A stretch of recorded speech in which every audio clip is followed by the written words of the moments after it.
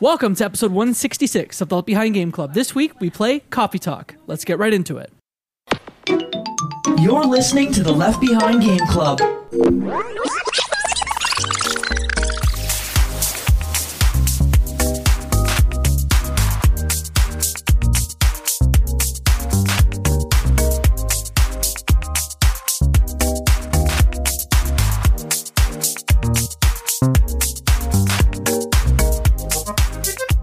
Welcome to the Left Behind Game Club, our never-ending attempt to make sure that no game is left behind. I'm your host, Jacob McCourt, and today I have three friends with me. The first friend, you know them, you love them, it's Flora Marigold. I am ready for a nice cup of tea. And here to drink tea with us, we have two special guests. Let's start with our second friend, Matt, a.k.a. Stormageddon. Welcome back to the show. Thank you. It wasn't that long ago that I was here last, so it's fun to come back so soon. You are quickly becoming one of our most appeared guests, so I'll take congrats it. on I love that. it. I love it. People know I hate podcasting, and I never do it. So It's true. It's true. And here for the second time, Luke Lewis. Welcome back to the show. Hello. Thanks for having me. Excited to be here. You know what? We needed someone from the Pacific Northwest to be able to do this show, so I figured you'd be the best person for that. Always bring in the PNW vibes. That's me. Nice. For folks who don't know Matt and Luke, what y'all do, let's start with Matt. I'd love to know more about the podcast you host, the content you make, before we jump into Coffee Talk. Thank you. Yeah. So I am some might say prolific, I just say does too much, podcaster. I host 4 podcasts, 3 with co-hosts, and then 1 on my own. And I have 2 video game podcasts, which are probably the most relevant to our listeners. Although, as of when we're recording, Flora is about to be a guest on Screen Snark, which Jacob has also been on several times. So that's exciting. Screen Snark is a TV and movie podcast. We bring a guest on to talk about the most recent things we've watched. It's a lot of fun. It's mostly goofs. We talked a lot about birds in that episode. You'll see. I'm not even going to explain it. But I also do Reignite, which was a Mass Effect podcast, now a BioWare podcast. We've moved on to the Dragon Age series, which has been interesting. I like Dragon Age Origins, but we have thoughts. We've run into some hiccups already early on in that game. But I also do a broader video game podcast called Fun and Games. Jacob has been a guest several times, and then all 3 of you have done Side Quest, which is our sub-series within it, where people talk about a game they love and why they love it. And beyond that, I also edit for the Game Informer show, which is a lot of fun and kind of a dream come true since I grew up reading Game Informer. And that's kind of it.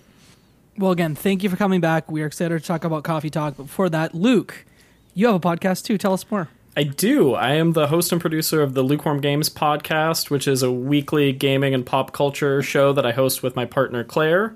Many of you have been guests. Flora, I'd love to have you on at some point in the future, but we try to keep it positive, bring good vibes, share our love about the industry. We have some upcoming exciting developer interviews coming up in future episodes off of PAX East and our coverage there, so check that out. But thanks for having me, and excited to be here and chat with y'all tonight. Yeah, just recently I was on your show. We talked about Dredge Yes. and Terra Nil, which are like some fabulous games. Yeah, that was I think our most recent episode as of this recording, so that's a great one for folks to check out. And if you enjoy Left Behind Game Club, I think we have similar vibes. And Jacob, we joke that you're our resident guest host because I think you've been on more than anybody. So there's a lot of crossover between our podcast I consider universes. your show like almost a cousin to our show because you sometimes do the Game Club thing, but you also do topical stuff. So it's good. It's a good complimentary podcast to listen to. So again, thank you for coming on. Yeah, of course. Happy to be here. Today we're talking about Coffee Talk, developed by Toge Productions, published by Toge Productions, Chorus Worldwide, Serenity Forge, depending on which platform, what time, if it was physical. It's available on Windows, Mac OS, Switch, PS4, Xbox One. This is on Xbox Game Pass if you have Game Pass at the time of recording. And it was originally released on January 29th of 2020. We start the show with our fast pitch, which is a 1-sentence description of the game that we are about to talk about. Who wants to jump in first and give that fast pitch? I'll go first. Coffee Talk is a visual novel that focuses on good vibes, good drinks, and great small talk. All right. Flora. For me, Coffee Talk is Lo-Fi Girl, the game. Oh, you stole mine. Mine was literally fantasy lo-fi chill beats, the game. That's why I hopped in second. I was like, someone else is going to go for that. Yeah, you got me. Closing it out, similar wavelengths to y'all. I had Lo-Fi Beats to Narrative Game too. All right, yeah. So before we get into talking about the game, this is a game about a coffee shop. We'll get into exactly where it is, when it is, what it is. But I'd love to know what your ideal coffee order is. And if you have multiple, depending on context, I'd love to hear that too. Flora, your hand shot right up. Did I lose my mind, or did you not give a one-sentence pitch? I did. It was just the literal same as yours. Oh, okay. You said same. Sorry. No, you're fine. I was sitting You're here fine. thinking, like, either I can't count, which is certainly possible, or, okay, that makes sense. Do you want me to? I can give another one if you'd like. I'd love that. It's going to be terrible. Even But better. What if Toonami was actually a fantasy coffee visual novel based in Seattle? I mean, I can see that. Yeah, Really bad. I'm so Really glad I bad. asked you to do one. yeah. I like it. Love I like it. Yeah. I get the vibe. Okay. Now you can't get away from it, Flora, because you put me on the spot. I'm putting you on the spot. Fair. What is your coffee order? I notoriously dislike coffee, and so I'm going to reject the premise of your question. I actually am a tea drinker if I'm going for caffeine. Respect. Yep. My favorite kind of tea is pomegranate white tea. And I can also roll with like green tea or like hibiscus tea or other such things in the floral sort of direction, like a jasmine tea and whatnot. But pomegranate white tea, I drink it every single day at work. It's just kind of like a habitual, like when I get to work, I go for it. I boil my water, I pour it over the bag, etc. And so I've tried everyone's quote-unquote way of coffee. Like, I've tried it with sugar, I've tried it with cream, I've tried it with honey, I've tried it hot and cold and everything in between. And just not for me. So anyway, sorry to start as the negative Nancy of the group, but I'm just very pro tea. And when a character in this game orders it, I'm just like immediately emotionally connected to them. So, Love that. Matt, how about you? So I have several. We'll start with the at-home coffee. When I'm at home, I prefer medium roast. I used to use a Keurig, but my spouse has educated me in the proper way of grinding our own beans, and then like that we buy whole beans, and then using a filter and like pour over that whole 9 yards. But my preference is home as light and sweet. I usually prefer hazelnut creamer, Coffee Mate brand if I had to pick, but otherwise any hazelnut creamer. At work, I do the same now because at my day job, I'm responsible for buying the creamer. So I just buy my creamer and use it at work. But if I'm in a coffee shop, usually my go-to quick, like not thinking, is vanilla latte. If we are in the fall season, it is a pumpkin spice latte because I am a basic bitch, and that's okay. Those are kind of, and then I do like tea, but typically it's Earl Grey hot. Yes, I know. Yes, I'm a Star Trek fan. But I also do like English breakfast or any other kind of black tea as well, but also sweet, usually with a lot of sugar or some kind of sweetener. I think I kind of have a mix of everything that's been mentioned. I have like a beverage for all occasions. My inside joke with my partner Claire is that I always be sipping because I always have some sort of beverage happening. Amazing. But yeah, I'm a big at-home coffee person as well. I got an espresso machine, I think about a year ago, and I went kind of deep in the like, let's grind my beans, let's learn about like pour over processes and different flavors and try different roasts and beans. So I just like experimenting with different beverages. And then, so I'm a big coffee person, but I also love, like, depending on the time of day, winding down with a nice cup of tea or like a non-caffeinated hot beverage. But yeah, all of the beverages ordered at a coffee shop I'm a fan of on a given day. I'm glad to know I'm among like coffee, no offense to anyone, coffee snobs, that we all have our particular way. As Flora says, does something that I won't repeat on camera. I love light roast. I will do it at home, just a little milk, little sweetener. But if I'm at a coffee shop, I typically like an Americano, a little bit of milk, a little bit of sweetener. If it's during the summertime, iced Americano. If it's in the cold times, I get a hot Americano. And then, a little English breakfast tea is pretty good too. So I kind of run the gambit, if you will. Nice. Awesome. So we got lots of different coffee options. To start talking about Coffee Talk, Someone described it as a visual novel. I think that's pretty fair. Does anyone want to kind of explain exactly what you do in Coffee Talk? Because there are kind of two subsections of Coffee Talk. Yeah, sure. So Coffee Talk is one of those games where it's a visual novel, so like it's narrative forward, right? You're mostly talking, or in this case, it's text, it's speech bubbles.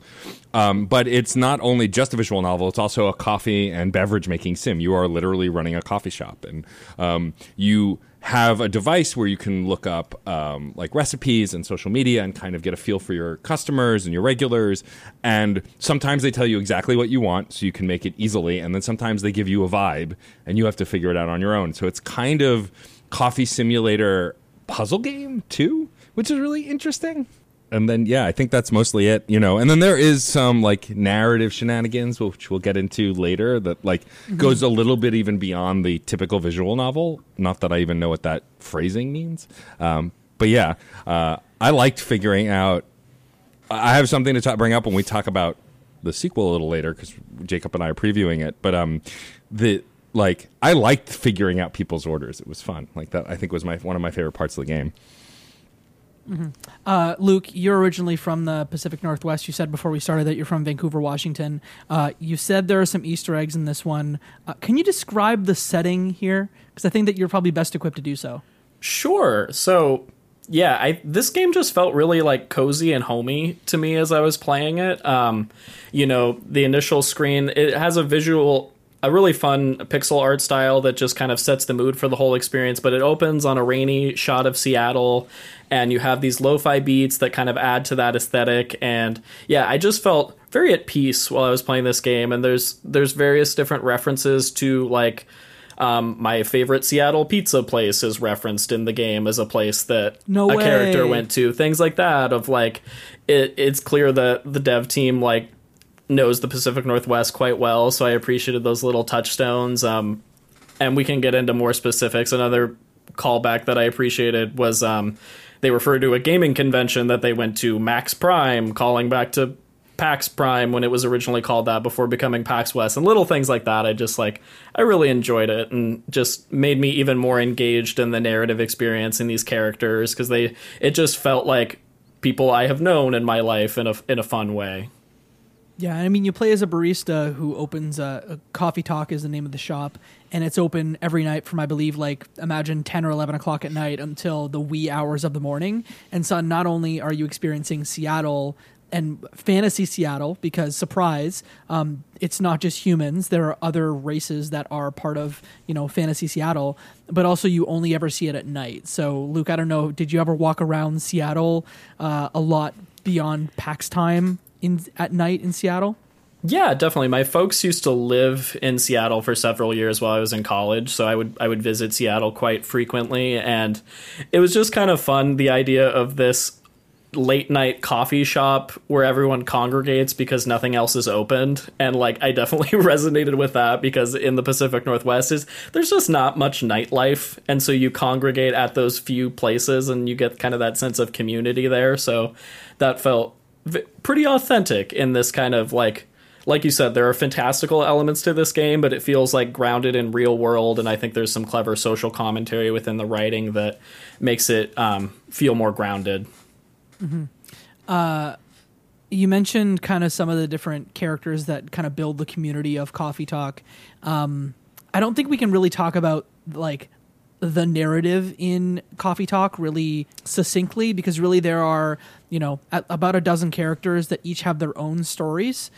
So I guess what I'd want to know from y'all is, were there any characters in Coffee Talk that immediately became your faves? Oh, I mean, man, it's so hard to pick. Matt's like, I got to pick between my faves? No way. All of them. Yeah, it's You strike me as a Hyde folk. I do like Hyde. Right, my favorite characters are the ones that both I want to be and want to be with, right? That whole thing. Yeah. But I really genuinely do like, what's the green-haired young woman's name? Freya. I really like Freya, because Freya reminds me of the regulars I would experience in when I worked in nightlife. like the people that you would see all the time who were like kind of loopy and really friendly and like, you know, or that you got to know and you were chummy with, but you didn't really know that well. You only saw in those specific situations, but still felt like a close friend because you talked to all the time. So I liked that. And I do like, you know, I like the different fantasy races. I think Lua might be my favorite character, though. I like how complex she was. As a succubus who was like a hard worker and like the family stories that they get into and stuff. So if I had to, Hyde, Lua, and Freya are like the top tier, but I do love all of them. I think they're all great characters. Mm-hmm. Luke, did you have a favorite? I really enjoyed all of the characters. I think Aqua stood out to me as a fellow socially anxious person. Her interactions of like kind of questioning and always apologizing for things that she said. Like I was like, oh, I understand how you're feeling right now very deeply. So connected with her quite a bit. Yeah, Flora? It's kind of unavoidable, but like all of the women in this game, I can just blanketly say, like, just like, yeah, I'm a fan. Like, I actually thought about Matt, and sorry to put you on blast on this, but we've talked a little bit about this before, but I was like, Matt's probably going to think that every single character in this game is hot. Yes. Not Officer Jory. Officer Jory and the pop star and her father, because the pop star is too young. Rachel is too young, and the father is not my type. Yeah. But like just about everyone else beyond that, yes. Gala, are you kidding those are me? important Come on clarifications. All things considered, the pixel artists behind the character designs in this game did a fantastic job, and so the visual aesthetic is mostly what I would latch onto initially, and it's hard to shake that off. The character arcs and the relationships between some of the characters, and also like you yourself, the person who's like supposedly talking to these people. I think it really varied depending on the topic of why these people were coming to the actual coffee shop in the first place. Sometimes they're just there and it's more of an instrumental thing, like the character serves a plot purpose and there's no real depth that you learn about them. Other times it's like time to open up emotionally, and then you get a lot of context about something in society or like some sort of structural problem with like expectations between family members or other such things. So it varied a lot. I would echo Aqua. I really just like that visual character design. I thought it was super cheesy that like, oh, there's a game developer in this game. Like, oh, what an original writing concept, which I have so many problems with the writing in this game, but we'll get to it. The characters, however, I loved pretty much all of them. I still don't really know what to do with Neil. Neil, he's a tough character to talk about without spoiling too. But and maybe I should, like gag myself until we get there. But let's be spoiler light here. Yeah, I don't really know what to do with their character, so I'll just leave it at that. Okay. Fair. I guess I'll just quickly say, like, I'm a big Gala Yeah. fella. I don't know. He was just Shocking. such a big, broody sweetheart, and I just couldn't help but be like, you're so sweet. I want you to be my pal because I know that you would take care of me, even if I hide it a little bit. Because, Hyde's a fellow that seems to get into a lot of trouble. Yeah. And then I just love Freya in that, there was a repartee between Barista or whatever you named your character and Freya in a way that I just recognized. I'm like, oh, you're like my one or two friends that like, you're like Katie, for example, we have like a verbal battle, or my friend Britt, who like we just kind of like banter. go back and forth. The banter was strong with Freya, and I think that's what I appreciated about her. Yeah, that's something we should talk about. What did we all name our baristas? I'm curious. Oh, important Yeah, question. so I named mine. Just Jacob. I named mine Stormageddon because it allowed 12 characters, and whenever it allows 12 characters, I go for Stormageddon. So that was mine. Nice. Yeah, I kept it simple, Luke. Yeah. Flora, were you Flora? Yeah. Yeah. Yeah. No one kept Barista. No, yeah. Okay, I see how it is. It was my coffee shop. I would, it was a Barista role Racer. playing. Yeah, exactly. Yeah. We've talked about our favorite characters. Were there some really memorable storylines that y'all immediately came out? Because obviously, like, the gameplay, like we've said, is two things. It's visual novel and it's making coffee. We can talk about the making coffee, I guess, near the end.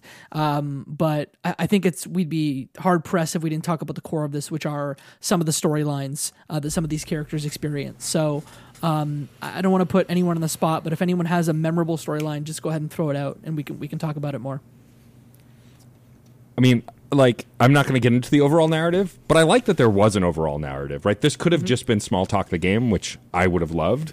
But the fact that there is a through line and there is some cool shenanigans that you can encounter once you've finished it is really interesting. I mean, I think I really like Freya's narrative the best, right? She seemed to have the best rapport with the barista, and like her arc of getting her dream realized and getting a book and then freaking out and trying to do a day job while pursuing her dream. Like, I think something we can all relate to on a level. And like, I actually think I really liked, even though it was kind of predictable in the way it was presented, I like Rachel's story and Rachel's story with her father and she's a pop star. Like, I really like that story because though it's been done before, I think it was really interesting and very kind of wholesome and like actually really open, especially when they were struggling and all that. So I think those are probably the ones that stand out the most to me as favorites. Though I do, like I said, I can't play favorites. I really do like them all.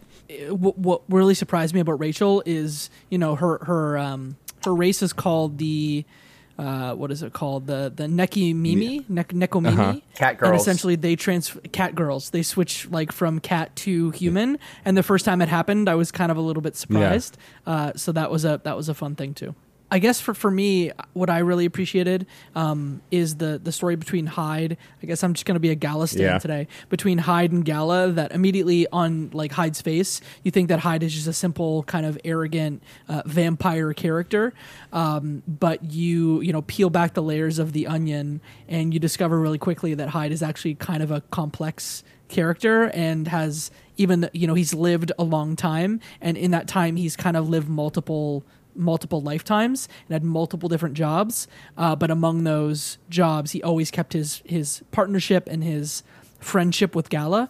And so at the start I think he was one of my least favorites, Hyde was, and then quickly became one of my favorites because I'm like, oh, you have baggage and that's why you're like this. Yeah, I think my favorite as far as little like mini stories go was between Myrtle and Aqua, which Myrtle is framed as a rather aggressive character in the beginning, and Aqua, as mentioned, is framed as very like socially anxious / awkward. And seeing that relationship, like both of those barriers be like mutually overcome, I just liked that dynamic, and seeing those characters eventually like schedule meetups and stuff was just kind of reassuring to like have implied context for what their lives are like outside of this cafe. The fact that they had planned this together as opposed to so many other of these interactions, which just are seemingly by chance and random.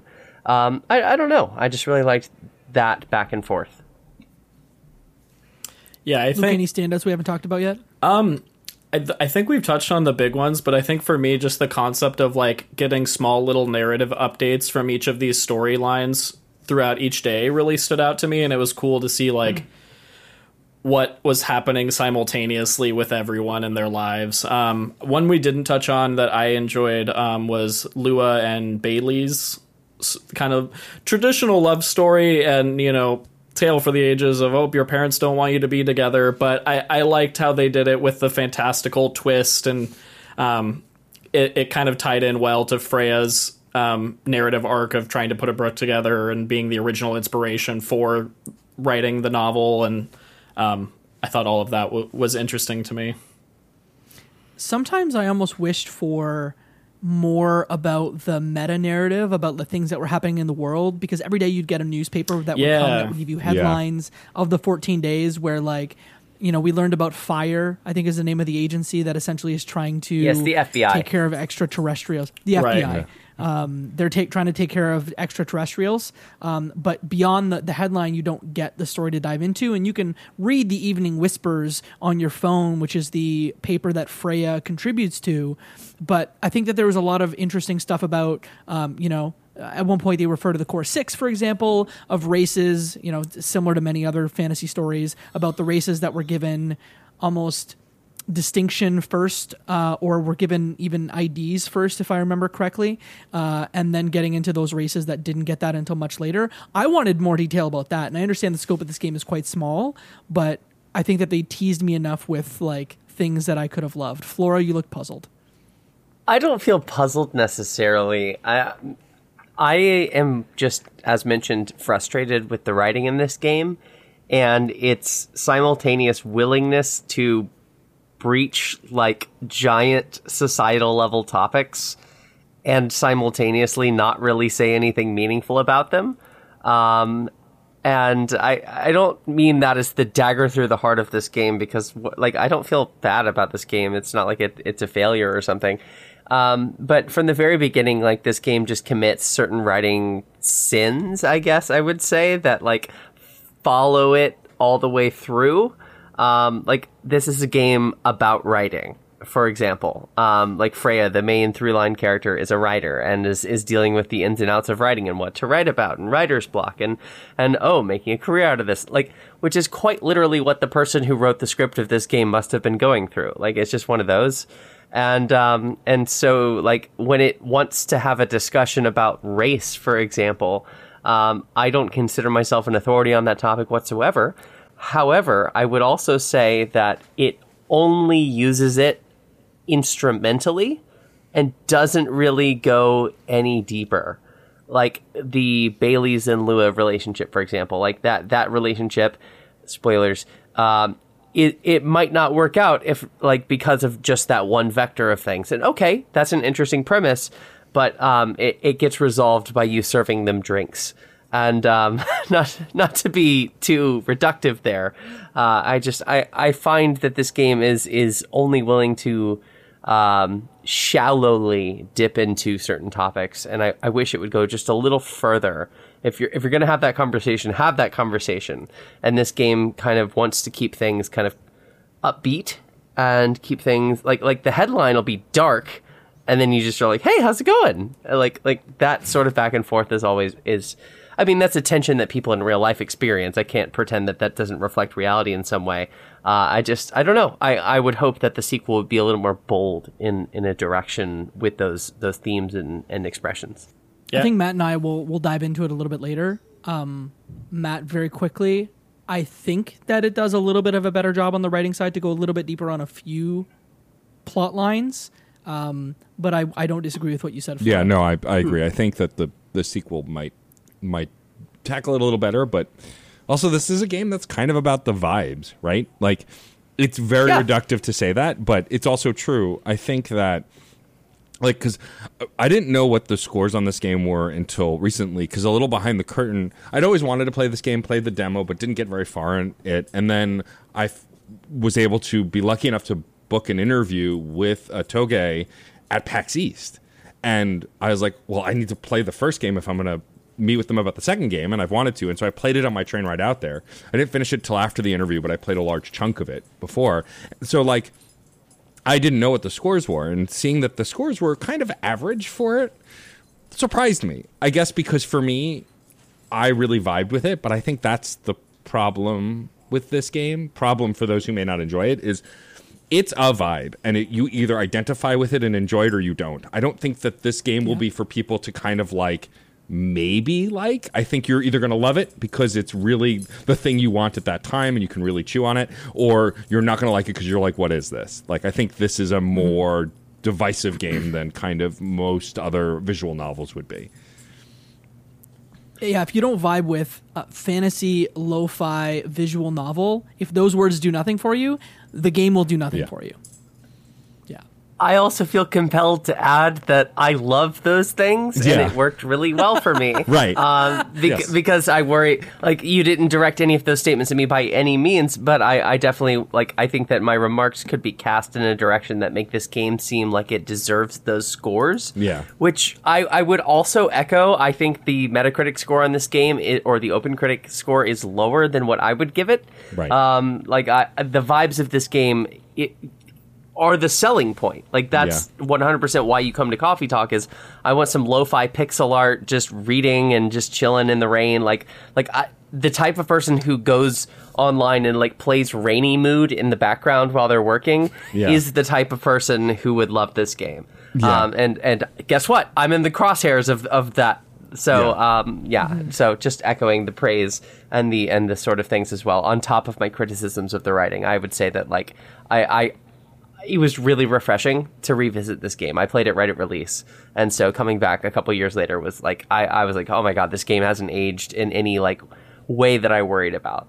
I should also add, like, my trip to Boston to play it was like I was on a train with Kenneth Shepard of Kotaku, and we were just kind of vibing. He was working, and I literally had it in the kickstand mode with the Joy-Cons in my hand, like kind of slouched in my seat on the train as the world passed us by, playing this game. And so, like, I was primed to enjoy it even more so than I would have at home, because the context, I think, is key too.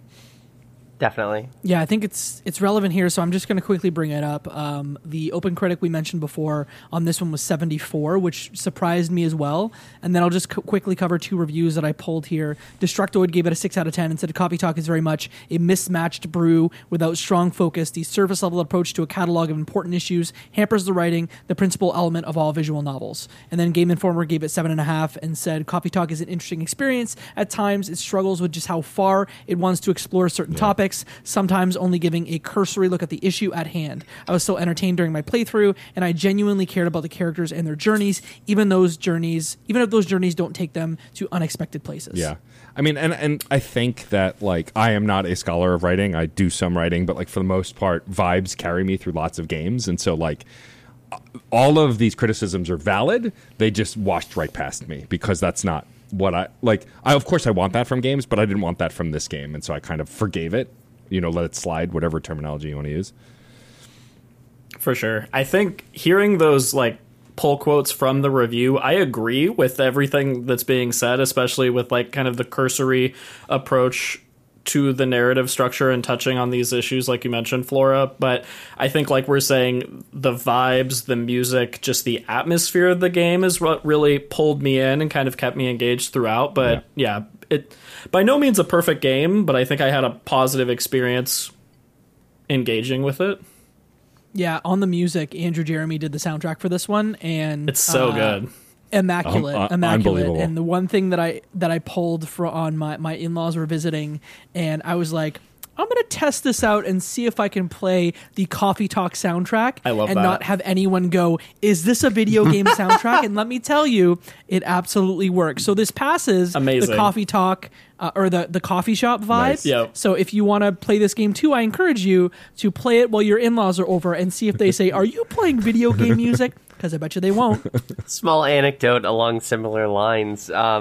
My line of work, I always have Lo-Fi Girl playing in the room. That's just a daily occurrence. I just hate dead silence. And so something that it doesn't distract because it doesn't have lyrics, but like it's just a cadence and a rhythm just to kind of set the tone of the space.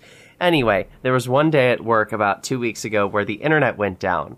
And I didn't have access to my stream of Lo-Fi Girl. And so my computer at work has a ton of restrictions on what I can do. But I have a couple video games that are DRM free that I have from itch.io bundles and such. Yeah. And I've put them on this laptop. And so I launched Coffee Talk, plugged a speaker into my computer, and just hit there's an endless mode in the menu of this game where you can just kind of do order after order after order and do latte art and whatever. And it has a little shuffle radio on your little cell phone in game. And so every 20 minutes, 30 minutes, I would just hit next on the soundtrack just to kind of make sure that variety kind of was the tone of the day and it didn't get stale. And that single-handedly saved me from having a horrible day at work. And I love that. So That's great. amazing. It was low maintenance. I didn't have to do anything. Once every half hour, I would just hit the Windows key, see if the internet was back. It wasn't. Spoilers. And then I would just click back on the game. And it. Oh my goodness. Perfect. I don't know what else I would have done without Coffee Talk. So. Fat dub for Toge. I'm glad we brought up the music too, because anyone who knows me, and I know the three folks definitely know this about me, is I'm a giant music nerd, and music makes a game for me. Really? What? It's why Hi-Fi Rush continues to be my game of the year, because of just how much I love that soundtrack, and it's a music game. But this game, from the minute it starts, from the zoom in on the outside of the shop to then in the shop, you can change the soundtrack. Also, you have a fake Spotify on your phone that you can literally shuffle through the tracks and listen. They give you music control as if I have identified with a lot of characters in a lot of games, right? I did a whole podcast about Mass Effect and Commander Shepard, but I identified with this character for the simplest reasons, like how he carried himself or how they carried themselves, and like the phone thing, though simple, like checking in on social media every day and like seeing what my friends are up to, and then being able to mess with the music and have control over the music, like that it wasn't a static soundtrack. I think there are moments that require certain songs, like certain songs play at certain times, but for the most part, you had freedom to flip through the soundtrack. That was really gratifying to me in a weird way. I mean, because I listen to music all the time when I'm working or doing, as long as I'm not editing audio, I'm listening to music often, and so it gave me that kind of vibe, which was really neat. Did you play with any of the other stuff on the phone? I did. I did look at everything. And of course, you have an app that like tracks the recipes for you, which was fun. And then there's a thing that happens later that's spoilery that does not allow you to check your phone for a certain recipe when a certain thing happens, which I also thought was really interesting. Like, of course, in this panic-inducing moment, faced with this challenge, why would you look at your phone? You would just do the thing. It was very interesting. In my first playthrough, I should probably mention this. I just kind of, after like the third drink I made, I just said, screw it. I'm just going to like not care about what they're asking. And I don't remember specifically, but let's say I just espressoed everybody. Yeah. And this game, it turns out it really matters that you get people's order right, or else they won't emotionally open up in front of you. Yeah. And so I got a wildly different experience. Example being the gala thing. That didn't happen when I first played this a couple years ago. I played it again, and today is when I finished it, and I got that sequence, and I had a walkthrough open that told me exactly what ingredients to hit each time. Yeah. And so I didn't even notice, because I wasn't in the habit of looking at my phone in the game. I didn't notice that ability was taken away. So that's actually really cool to hear that that's like a tension building, like withholding sort of gesture that the game takes there. I didn't know that. You know, when that moment happened, I was on a plane. I finished this game on my flight out to Arizona for vacation, and like that moment happens, and I can't get it open, and I have no Wi-Fi. I wasn't paying for Wi-Fi on the flight, and so I literally didn't know the right drink, and so I made it from memory and was wrong. And so when I replayed a bunch of stuff, I did that correctly, but in that moment I went, oh God, this is the worst time for this to happen. Oh no. That's so funny. Yeah, it was great. Isn't the drink called Galahad? It is called Galahad. Yeah. Nice. Yeah. That's really interesting that you bring up the phone piece, because I didn't really mess with the phone much. I should have explored it further, but when it came to the drinks, I wanted to kind of not test myself, but I was like, I want to try to puzzle through this. What vibes are they giving me? What ingredients are they asking for? Let's see if I can figure this out. So that was kind of a fun. I felt like I went in blind when it came to making drinks, so it was like, I think I know what's in a latte. Let's see if I can figure this out. So that kind of thing was fun. And just to speak to the spirit of that thought, Luke, like this game gives you 5 attempts to make your drink. Yeah. And so it really, in some ways, does encourage you to ignore like the systems of like the phone and whatnot, like the recipe bank that you can kind of reference. Sure. And so I'm going to assume, and I'm curious if you want to speak to that, that the fact that there was like a trial and error element, you had X amount of times to get it right or wrong, and eventually just kind of live with your final attempt or not.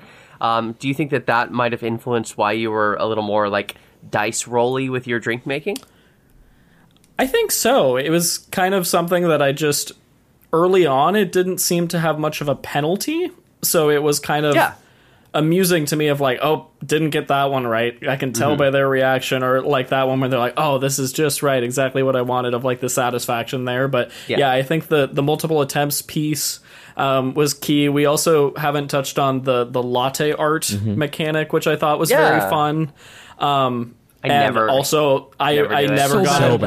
got it good either. No, I think awful. I forget which character is the first one that asks for latte art, and I tried to do it. And they were like, yeah, and he was like, you think this is cute? Yeah. This is your attempt to kind of belittles you a little bit. Yeah, like that was all very funny to me.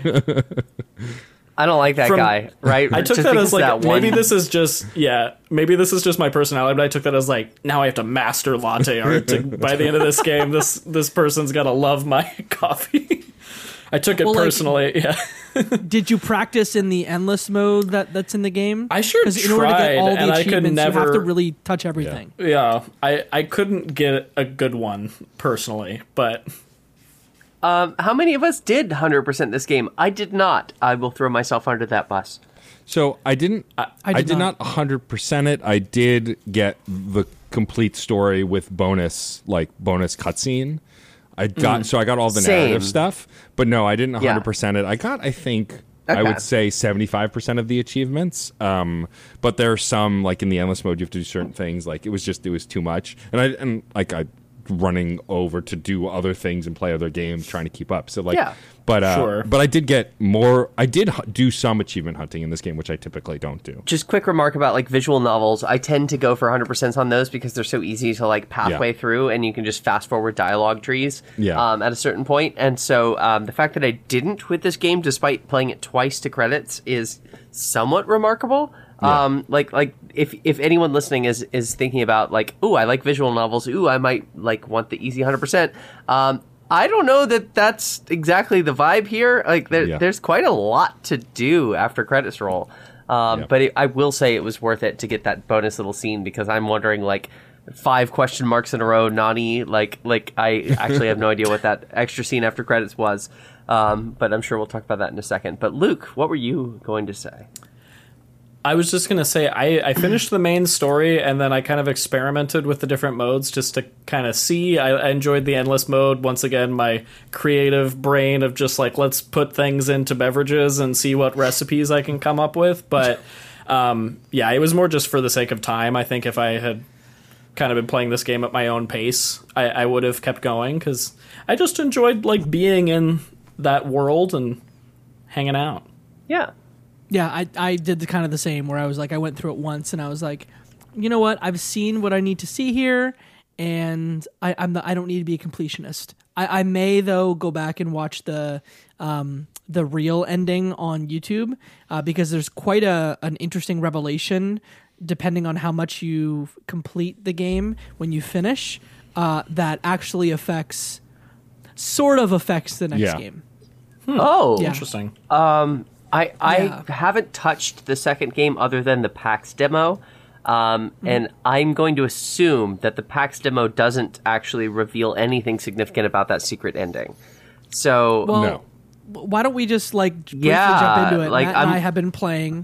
I finished it. Yeah, I'm curious. Matt, did you play the whole I'm thing? not. I'm about halfway through it. I wanted to try and finish Okay. it this weekend because there's a looming specter of one of my favorite Star Wars games ever getting a sequel this coming week. Yeah. And so, like, I know once that comes out, all bets are off on anything else I'm playing. But yeah, no, I got pretty far. And Flora, to let you know, you played the first day. That demo is essentially the first day of the game. So you didn't see anything that toys with the narrative. But I mean, I'm really enjoying the second game. But like, here's the thing: if you didn't like Coffee Talk, you're not going to like episode 2. Like, it's more of the same. Yeah. They've done a few different things with like the social media tab. They added some stuff, and like the narrative seems to branch a teeny bit more. But beyond that, it's still making drinks correctly to get people to open up to see the story. They haven't really changed the basic of the game. So if you loved the first game, you'll love the sequel. If you didn't like the first game, you're not going to like the sequel. I'll definitely pick it up. Not like I know the game's out already, and so I won't be like obviously day oneing this, but like I can see myself in a future Steam sale or something. Like the positive vibes are there, just to be clear, and like I don't want my critical remarks to come across as like, oh, this game sucks whatsoever. And the demo. The demo was definitely something that clicked with me. I really liked the new character that was introduced on day one, and I think that it has the potential with like the new mechanics. And there was like, you also, I'll add, there was like a little drawer mechanic where you like had like a permanent object that it seemed like if when someone was ready to return, you could give it to them and maybe open up additional conversational things. That in the original Coffee Talk doesn't happen whatsoever. And so like the fact that the game is functionally the same but has some little elaborations, it is just, that's enticing enough. I will definitely be picking that up at some point. Yeah, I mean, there's a couple of objects that I won't get into in depth, but they do play into you must give this character this object before, you know, Y period, or else it will have Z effect on the story. Zed. But what I think I like about Zed, Is it Z? Y'all Yeah, Z. we all yeah, I'm sorry. I'm an American. Yeah. I'm a failure. Yeah, it's fine. Zed. It's fine. But in episode 2, I found that there were multiple times where you'd have 4 characters in front of you, where I felt like the storylines were a little bit more intermingled, where you would have a character like give advice to 2 other characters about their situation. That I think might have happened once or twice in Coffee Talk 1, but it happened a lot in episode 2, to the point where, example, without going into spoilers, Hyde, for example, will give critical advice almost as like a dad to some of the characters or a daddy to some of the characters, where he's just giving advice to everybody that actually affects the way that these characters act in the world. Plus there were some new characters beyond the one that you talked about in day 1. I think that there are maybe there's 2 new characters as well. Yeah. And so fun stuff there. Plus you get, blue pea drinks, like a butterfly pea. It's called butterfly pea tea, so they just call it blue pea tea as like as a nickname for it. Like, PEA, urine? not PEE. No, not urine. Not urine. That joke is made in the game. Of course it is. That's such an awkward name. Why did anyone sign off on that? Yeah. Anyway. Yeah, and then there's Hibiscus too, and then there's one storyline that I thought tackled the issue of like gentrification really well, which was surprising. But I think Flora, you'll have to check it out it's on Xbox Game Pass. So if you're like into it, and if you're curious, you don't have Game Pass. Well, if you can grab it on a Steam sale, it's I think $10. Yeah, that's the play. It's $10. You can't go wrong. The gameplay is a little bit longer than the first. Maybe like it just feels more dense, and it's maybe like 25 to 30% longer than the first game, at least in my estimation. When I interviewed the narrative director, Junkie Patch, she'd said that it's the same 14-day period, but each day is longer. So it's not twice as long, but probably like an extra third longer, which is really interesting. And like that said, the 4 or 5 days I've played already, like I noticed that they're longer because I remember how short the other ones were, but it's not like, oh, this feels long. It's like, oh, this is going on longer. Cool. Like we're getting more. Like, so that kind of thing. That might have been the heart of the critique that I had with the game in the first place, which is that the game just like only like brushes on stuff and never like lingers and goes fully into what it needs to. I remember the PAX demo being significantly longer than what I expected. And if that tone continues moving into the multiple days, is it also 14 days? Yes. Jacob, you finished it? Okay. Yep. And I know it's like 3 years in the future, so I know we're like going to be picking up probably some storylines like Lua and Bailey's like being engaged and stuff like that. Like I've seen previews, but that sounds like it has the potential to do exactly what I would want a sequel to do. Like as far as if it's going to learn any lessons of writing, that's probably what I want. Then again, just to be clear, I have said this on the podcast, that games need to be shorter. Games need to be shorter. So, dang it, Coffee Talk 2. I think also we should mention here, because we haven't yet, of course, the main creator and developer of the original Coffee Talk, Mohammed Fahmy, passed away.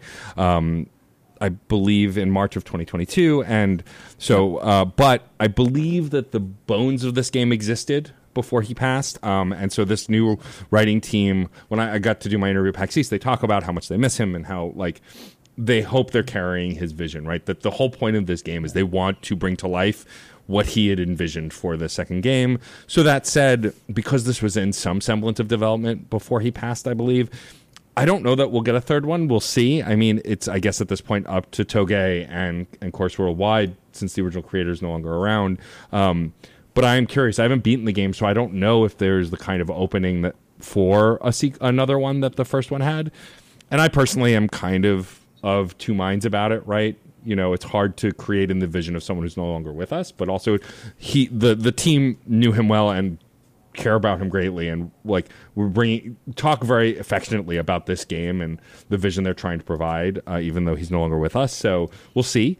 But you can definitely tell the writing, like if you're playing the second one after the first one, and I've played them close together, it feels in the same vibe. Clearly they are trying to fulfill his vision and kind of keep these characters in the same way. There are no sharp character changes or like, oh my god, this character doesn't sound like they should. Like, it does feel in vein of the first game, very much so.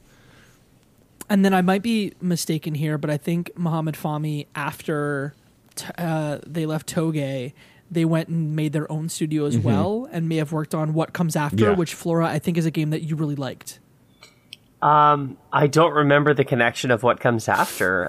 That's so strange that you would single me out as having liked that game. I just know you played that. Oh, okay. So you probably saw it on Steam. I'm going to be honest with Yes. you. I really have some problems with the writing in What Comes After. Sorry to be the negative Nancy once again, but like, it's a cool, interesting premise. The way it's delivered is rocky and could use some refinement. And yeah, should people play it? Like, I think there's something cool there. There's a conversation to be had there about that game.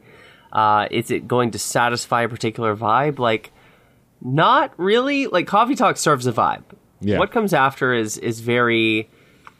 It's like little girl on a ghost train going in one direction and finding closure with their emotions. Like, it's fine, just not... I don't know. Like, I forgot that I played that game. Is probably the worst praise I could give it, but there you go. All that playing Coffee Talk 1 and 2 has made me want to do now is play A Space for the Unbound, because it obviously is a very different style of game. That Yeah. is a slice of life adventure game. Looks really good. But also made by Toge, so I'm like, oh, I need to play that. I'll also say Valhalla, the bartender game. I haven't played it, but it looks like a massively like niche match for me as far as like the vibes being cyberpunk is a little closer to like what I would go for. Like, again, big lo-fi fan, love the cozy coffee shop vibes, tea supremacy, etc. But you know, like if we set the fact that tea is better than coffee over here to the side, Valhalla is about like alcohol. So we'll see. We can have a separate conversation and maybe a separate podcast about the merits of the drinks in that game. Isn't Red Strings Club also very similar? Like, has a similar vibe to it? This one came out It maybe might like 5 be. years ago. I think so. Published by I have that. I Devolver. think so. Yeah. I have it. I don't remember what that game's about, but I have that game. Yeah, obviously, again, different. It's more of an adventure game than a visual novel, but it has that same bartendy vibes. Yeah. I mean, I will say, as someone who's been sober for a while now, I prefer the coffee shop to the bar, but I've heard that Valhalla does have a similar style. Like, everyone that has seen me post about Coffee Talk said, oh, you have to play Valhalla. You'll dig that if you dig Coffee Talk. So I think narratively, it's very similar as like a structure. And so I am curious about it. And it is definitely one of the next games that I definitely want to play. Any other things y'all want to say about Coffee Talk 1, or about games that, like, if folks want to play games that have similar vibes, we've talked about a few here, that they can cop or grab if they really like this one? I do. I'll leave it open to the floor. I do want to say, I don't think we should, because it's such a short game and it's so accessible right now, I don't want to spoil the main narrative. But I do think, so Flora brought up character Neil, who is this person that is made very clear early on to be from outer space and part of a hive collective. Drinks through his finger, or their finger, and is just a very odd character, and is... in the first episode, the first day he appears, he talks about how he's on a mission to procreate, like his race to survive. They go to different planets to procreate, and I think it handles it pretty well. But it is an interesting conversation to be having amongst the other conversations that are within this game. But the main narrative does end up revolving around Neil, and I don't want to spoil it. But I think it is interesting. I think the way the game ends is interesting because it does try to have a complete narrative wrapped around the what seems like just a group of small conversations. And I think that the sequel, I haven't beaten it, is going to try and live up to that. And so I'll see. I enjoyed where the narrative went, but I did also, like Flora, have a lot of question marks. Even when I got the secret ending, I went, wait, what happened? Yeah, same. The second game does try to explain it a little bit, but it hasn't quite gotten there from what I've said. But I think for me, the thing that again makes this game so strong to me is like, so for those who don't know, and I don't even know if everyone on this call knows, I used to work within the burlesque scene. I used to host, I used to DJ, and so I did a lot of nightlife stuff where I would hang out with folks that I didn't hang out with regularly except at those events. And so it was a lot of small talk. And while small talk at like parties where I don't know anybody, I dread, small talk amongst people I like in environments that I can control, I love and live for. And this game, emulated that to a T. The conversations that I got to have as the barista with these different characters absolutely made me feel like I did when I was schmoozing as a host for a burlesque show, because that's what you got to do, right? You got to get the room ready. No one's here to see me perform. They're here to see the naked people perform. But like, you got to get them ready and rev them up. And like, you know, once you start seeing the same people at the same shows, you know their name, you know what they're working on, you know their day job, what they do, if they're married, have kids, have a dog, whatever. And this, I loved that environment, and is the thing I missed most about that environment. And this game absolutely made me relive that in a really fun way. And I think there is merit to creating games around small talk like this that I don't think a lot of other games have done particularly well. I haven't played Valhalla, but like for sure this is one of the first games that I really felt a real life experience, for lack of a better word, like something that directly connected to something I experienced in my own career path and in my own real life in a way that I haven't necessarily translated one-to-one from other games. Another game that I think that you could throw in here to talk about similarities within would be I think it's called Kind Words. It's the game where you write letters to people. I almost said Kinder Worlds, which it's not that similar, but it's sort of similar. And so the idea there is like you get a letter from someone who is going through something tough. As you're listening to lo-fi in a room where you can decorate it and stuff, you write them back and like tell them your perspective or how you would deal with the situation, or like just wish them well. And the sort of topics that are brought up in Coffee Talk, despite my criticisms, like they're, you know, these people are coming here because they probably don't have a lot of support systems in their personal lives, and so you, the barista, are serving as that support system in a weird de facto way. And I like the game that I just mentioned, Kind Words, but it also is kind of exhausting to be someone's vicarious therapist. Yeah. And there's only so much of that game that I can play because I personally have issues of my own that I have to expend energy, solving. And so I don't know. I think at the very least, in terms of like aesthetic vibes, like both sonically and visually, give it a try if you're looking for something similar. It's not really story heavy whatsoever because you're just writing letters back and forth. But like, if you want more of just the room energy of Coffee Talk, then that would be my recommendation. Luke, anything you want to cover, or recommendations for folks who maybe have played Coffee Talk? Sure. I can't think of any other games that kind of hit this similar vibe aesthetically, which is, yeah, go ahead, Flora. Last of Us Part 2. Yeah, exactly. Totally.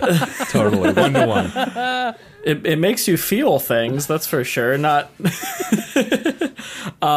sorry. Yeah, but no, you're fine. But yeah, I enjoyed this game. I think for folks that want to give it a try, I highly recommend, and I hope this is kind of inspiration for future games within this genre to maybe tackle topics in, I don't want to say a more intentional way, but have more depth and maybe slower pacing, and kind of sit in these moments in these conversations just a little bit longer to kind of, give some better representation to these larger issues that they're discussing. Mm-hmm. Beyond wanting to play Space for the Unbound, which I haven't, I do want to call out Chorus Worldwide, because I think that the games they select have a vibe to them that if you liked this one, you will likely like a lot of their other games. So they just came out actually almost at the same time as this game, Varney Lake, which is the second in their Pixel Pulp series of adventure games. These are like 80s style, like home computer adventure games. So imagine Coffee Talk, like similar, like if you like that, you might like this. And then obviously Space for the Unbound. And then beyond that, they also have published, they're publishing the next game in the Read Only Memories series. So I do want to go back and play 2064 Read Only Memories. So really nothing I've played, but things that I want to play based on my experience with this one. Another one on this list that I'm just now seeing is When the Past Was Around, which is a puzzle game, but it has a story to it. And the vibes in that game are, it's just full melancholy the whole way through. in a way that is absolutely beautiful. And I would recommend that game. It's short. That's it's another sweet. Toge game, is it not? It is. Well, actually, now that you say that, I don't know. I'm on the Chorus Worldwide It website, is another. but, When the Past is Around is I also a Toge game. It is? Yeah. That's fun. Okay. But yeah, art style, immaculate, music, gonna make you feel things. Give it a shot if you're looking for something else. I just thought of one series to throw out, and I don't think this series doesn't address like social issues in the same way or attempt to do so, but just in terms of like an aesthetic and kind of being engaged in a social experience, I'd throw out the Emily is Away games for folks. Just in terms of like engaging with a narrative and kind of communication being the key piece that lets you experience the story. Yeah, I would also say on the more social awareness side, a game that I never shut up about online, and is a visual novel mixed with other things, Boyfriend Dungeon. If you have not played yet, I love that game. it's just It's great. It shines a light on the queer experience in a way no other game has. This game hints at it a little bit, but like, you know, if you like attractive characters and you like tongue-in-cheek narratives and you like actual discussions of stalking and obsession and like things that you want to like not necessarily experience or understand, but like be part of a narrative that actually shows what some people go through while trying to pursue relationships and be a part of the broader world. I think it does say some things that are worth hearing, and it does have some really incredible characters and mechanics. And there's another game that's a vibe. The music is incredible. I listen to that soundtrack all the time. Weren't you playing it in the car for Ken Shepard today? I was playing it in the car while hanging out with Ken Shepard today. That is correct, if Twitter is to be believed. Yeah. I was about to say, how do you know that? If anyone's interested, yeah, Twitter tells me everything. And if you want to listen to Luke's pick, Emily is Away and Emily is Away 2 are games that we've played on the podcast. You can check those out, episode 109 and 137. Any final thoughts? Or if not, going once, going twice? Sold? All right. Well, hey, that's our episode about Coffee Talk 1. If you're curious, like we said, it's on Xbox Game Pass, at least at the time of recording. And if y'all don't have Xbox Game Pass, it is a game that is $10 on Steam normally. So please give it a shot if that's your thing. Matt, Luke, thank you for coming back on this podcast. I would love for y'all to tell folks where they can find you and your lovely work. Let's start this time with Mr. Luke Lewis. Sure. Thanks again for having me. It's always a blast to be here. You can find me on Twitter at Lukewarm Lewis and my podcast, the Lukewarm Games Podcast, at Lukewarm Games.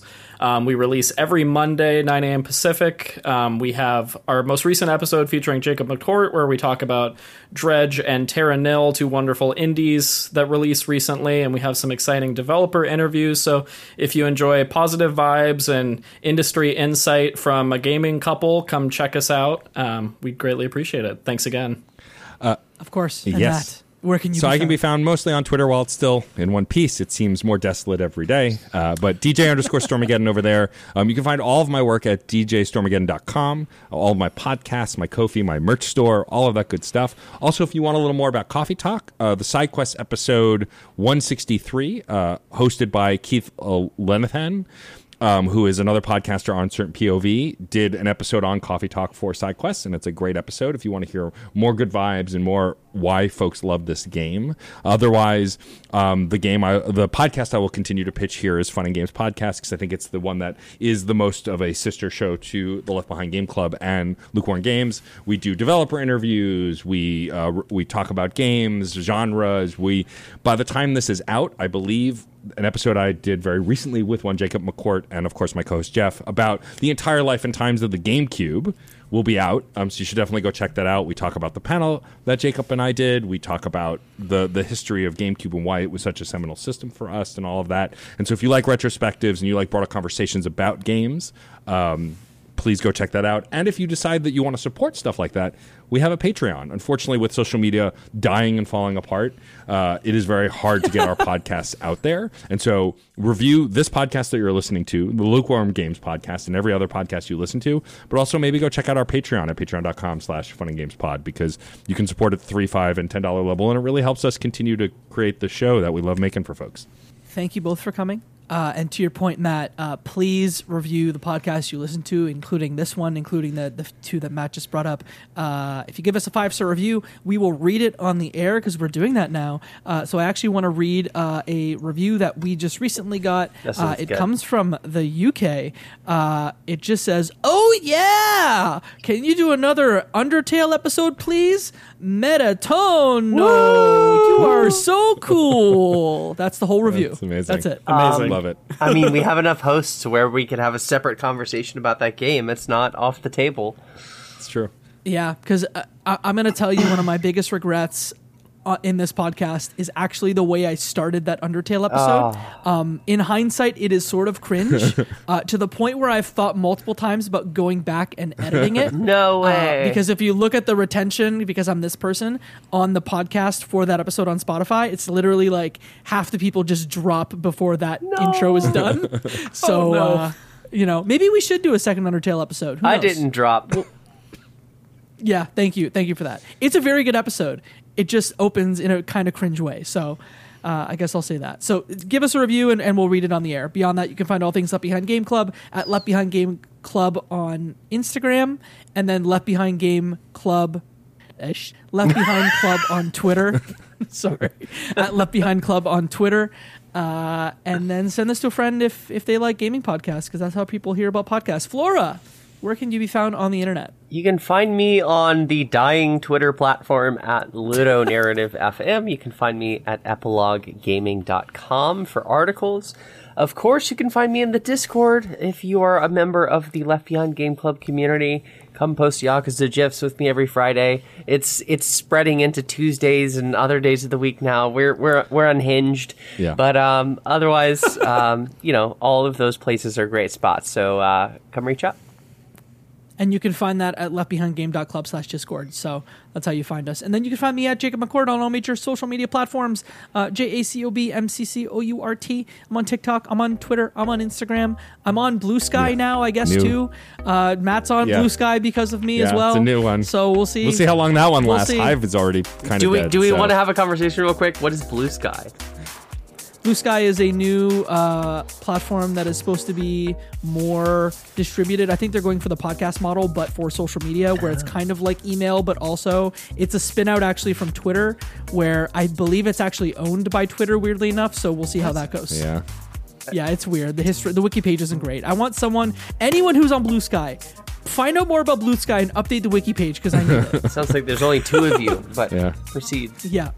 There's 20,000 people on that platform, so we'll see what happens. All right. Anyway, this is not a podcast about Blue Sky, but in the words of Michael Ruffalo, I guess I'll say shout out Michael Ruffalo, and that, my friends, is one less game left behind.